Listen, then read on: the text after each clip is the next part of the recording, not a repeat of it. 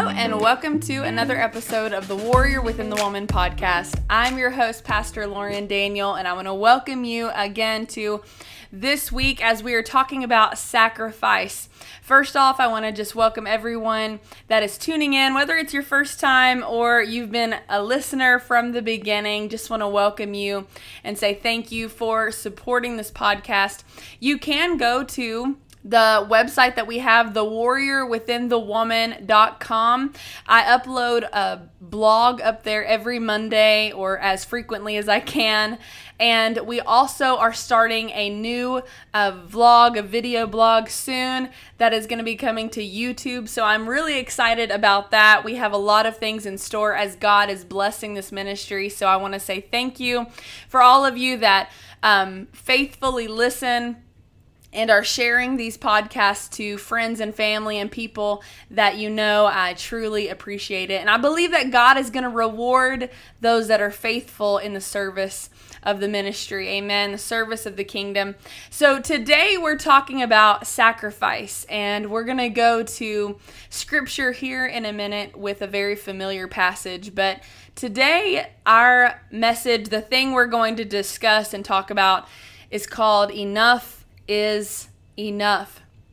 Lately, I have been recently just dealing with this new season that God is taking me into, and just trusting that Jehovah Jireh will provide all of my needs. And we all go through these things every now and then. There's seasons of life as we have to make decisions that are just truly out of faith. And I believe that God is wanting to speak to you today, warrior. He is wanting to talk to you today and let you know He sees you. He sees where you are. He sees all of the stress that you're under.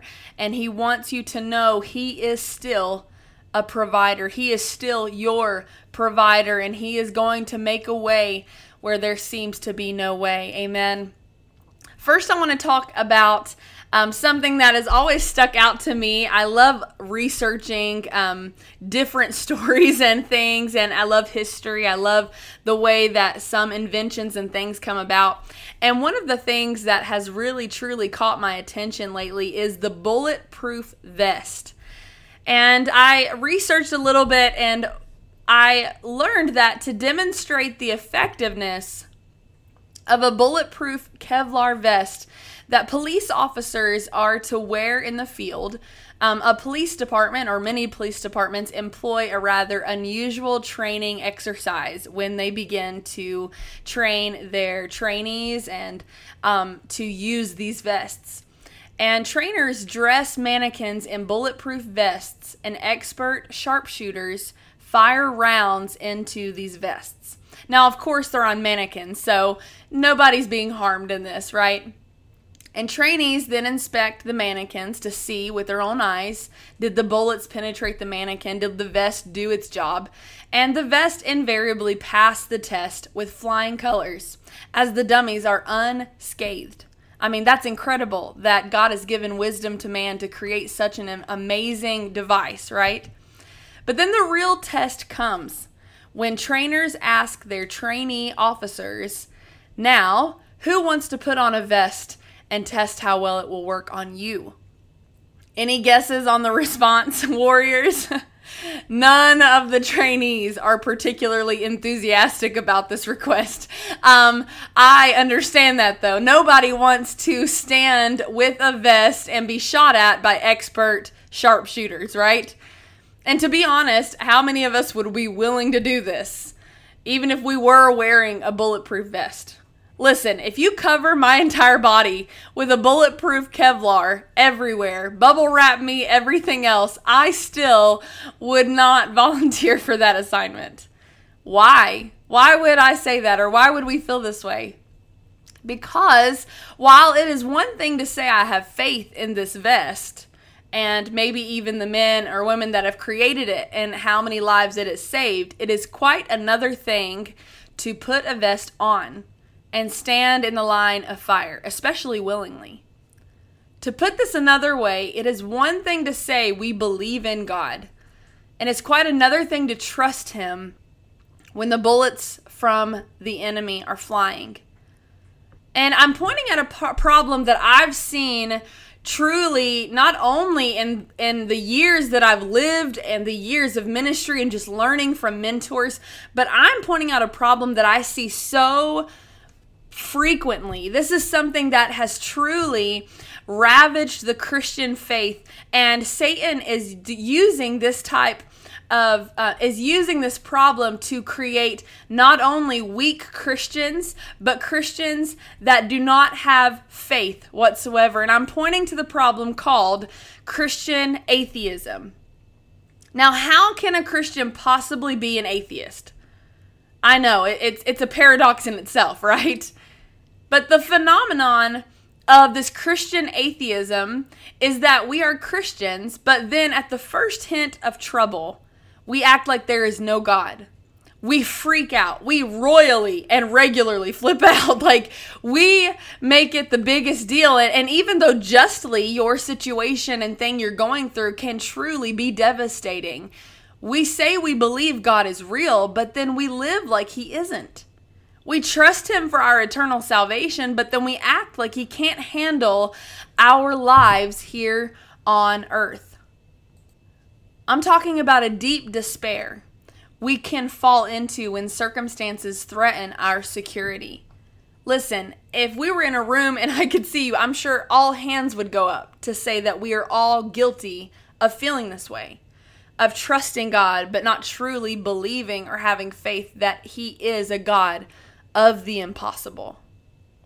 Living a life of faith requires sacrifice. Sacrifice will only lead you closer to realizing how enough God really is to you. He is enough. Jehovah Jireh. He is not only the provider, but he is the provided sacrifice to fulfill all of our needs. Not only salvation, but he is the provided atonement. Today I was listening to the song Jireh by Maverick City, one of my favorite worship bands to listen to as I'm studying the Word of God and just in that moment with the Lord, waiting for him to speak. And this song we sing at our church. I sing it in the bathroom while I'm getting ready for church or just play it in the car. I love this song, and there are these words that just keep getting stuck in my head. It says, "You're forever enough, always enough, more than enough." God will be Jireh in every area you give him if you will just give up control. And in this scripture of Genesis chapter 22, it goes from verse 1 through 19. And in this scripture, we see God testing Abraham and his faith. And not only his faith in God, not only his faith in being obedient to God, but his faith in actually God providing. And God does not even say that he will provide. Let's go to Genesis 22. The whole scripture of verse 1 through 19 tells us of this event in history, but I want to go to verse 2 when God is speaking to him. And it says, "And he said, Take now thy son, your son Isaac, whom you love, and get thee unto the land of Moriah, and offer him there for a burnt offering upon one of the mountains where I tell you to go.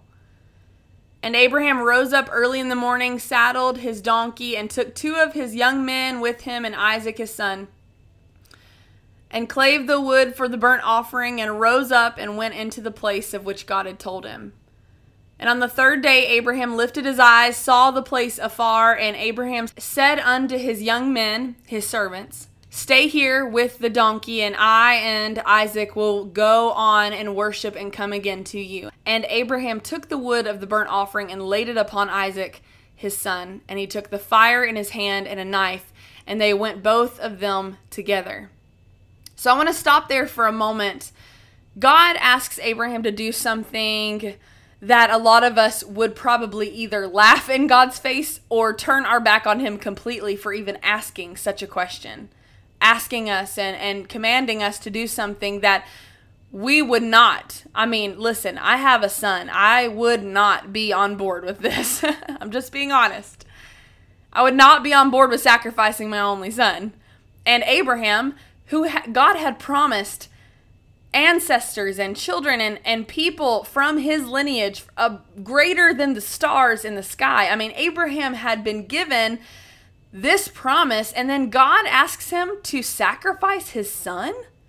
He asks him the only natural way a lineage could come about from Abraham. God asks him to give him up, to give his son up. And I'm not saying Abraham was not a man of great faith, but I believe that he did not follow God blindly, but his faith. He knew that God knew what he was doing. He was not okay sacrificing his son. He was not happy about it. I'm sure he was tore up in his heart for even thinking of doing this, but I truly believe that it was Abraham's faith that knew God would provide a sacrifice, that God would not kill his son, that God would not have him sacrifice the only promise that he has, the only natural way that God's prophetic promise over his life would come about would be through his lineage of Isaac. So if God was going to do that, God knew what he was doing. So I believe that Abraham, even though his heart may have been broken, trusted that God would provide. And just a few verses later in Genesis 22, verse 7, Isaac speaks up and says to his father Abraham, "Father," Abraham answers, "Yes, my son. The fire and wood are here, but where is the lamb for the burnt offering?" Isaac asks. And Abraham answers, "God himself will provide the lamb for the burnt offering, my son." And the two of them went on together. I believe that Abraham knew and believed that God would provide a offering. God would provide the lamb that would be sacrificed, and that all he needed to do was be obedient and follow God. And if it took giving up his son, he would, so that God would provide. And we see that if you read later on to verse 19, that as Abraham goes through with wrapping his son up, putting him on the altar, and almost getting to the point of getting ready to kill him. That is how far his faith went, that he trusted God enough with the promise he had given him to trust that God would provide, and God knew what he was doing. And there at the last minute, God stops him from killing his son and provides a sacrifice. That right there, warriors, that right there, that moment, miraculous moment in history, that is what it is all about. That faith of Abraham. If I was Abraham climbing Mount Moriah with Isaac that day, I might have thought, why would God do this to me? Why would he give me a son only to have me sacrifice him? What does God want from me? As we've seen so far, God's name is Jehovah Jireh, our provider.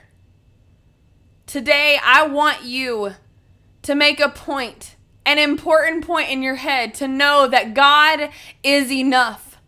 What he is asking you to lay at his feet, even if it's something that you've waited so long for, and now you're wondering, why would God want me to sacrifice this? Why would God want me to give this up? Why would God ask me to give up this talent, this ability, this job opportunity? Why would God ask me to lay something at his feet that I have wanted for so long, only to have me sacrifice and lose it? But truly, God is not asking you to give something up forever, but he's asking you, what extent will you go to for me? That is the question God's asking you, warrior, today. God will provide what he requires of us as long as we obey him by faith.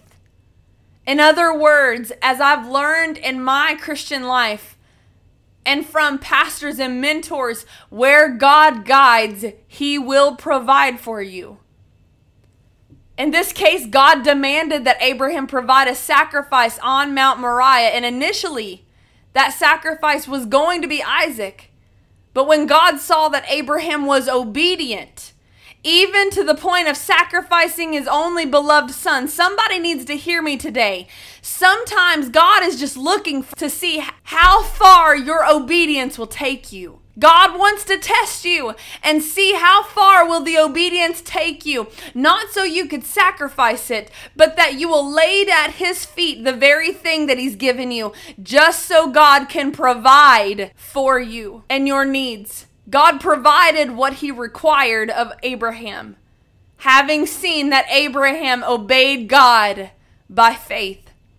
There are countless examples of miracles like this in Scripture. In Genesis 50, God planned for the children of Israel to go down into Egypt, and he even sent Joseph, who we talked about a few weeks ago, ahead of them to provide for his people and protect them during the famine. God saw that the plan of the enemy was to enslave his people, and God knew that in the end it would come out to be for their good and his glory, but God even provided. He provided a way for his people to not only be protected, but also provided food and to take care of them during this famine. And despite the evil Joseph endured, Jehovah Jireh was still at work. Sometimes we need to realize that it's not just about us, but it's about the generation coming after you and the generation after them, that maybe the pain and the struggle I'm going through, that God will provide for me. God will provide, but maybe in the evil that I'm enduring, that Jehovah Jireh is still at work, that he is going to be at work inside of where I am, but he's also, through my abilities and through what I am learning, providing protection for the people coming after me. Realize God knows it all. He sees it all. He is Jireh, no matter what the situation may look like and may feel like. And hundreds of years later, Israel was to come out of Egypt. And so he sent Moses ahead of his people to provide a way out of Egypt. Moses was born to bring God's people out of Egypt. That was his purpose. Moses was born to be prepared and ready to be the leader that God's people needed to get out of Egypt. Moses may not have felt like a capable person to stand before Pharaoh, but Jehovah Jireh provided Moses with Aaron to help. You need to look at your situation and realize it's not only about you, but that Jehovah Jireh is making a way where there seems to be no way. And you need to make it a decision today, warriors, women of God, that enough is enough. That if God says he's enough, God will be enough. Enough is enough. He is enough. In 1 Chronicles 29, we see that when God required the building of the temple, he also provided the means to build it. Some of you are standing before a giant, it seems, and you don't know what God is going to do or how he's going to build something and how he's going to do it. But I'm here to tell you that in every situation, you will see that God provides everything that is required of his people as they obey him in faith. Where are you today in your relationship with God? Are you walking by faith, or are you stumbling because of the fear overtaking you that God's asked you to do something? That is the guiding principle behind the great promise in Matthew chapter 6, where it says, "But seek first the kingdom of God and his righteousness, and all these things shall be added unto you." Don't worry about what you see. Don't worry about what you lack, or even why God is asking you to sacrifice something. Because in the end, even at the very last moment, you are sacrificing the very promise God gave you. He will not only let you keep that promise, but he will provide in a way you never thought he would. Ask yourself today, what does God want from me? And by faith, be obedient. Because God will be there with you. Because if God says he's enough, he will be enough. God bless you today. I pray that this message truly met you where you are, and that you will see that enough is enough. That God, if he said and he says that he is going to provide, he will provide. If God says he is enough for you in every situation, believe it, friend, because he'll never leave you nor forsake you. God bless you. Have a wonderful week. We'll see you next week for another episode. Love ya.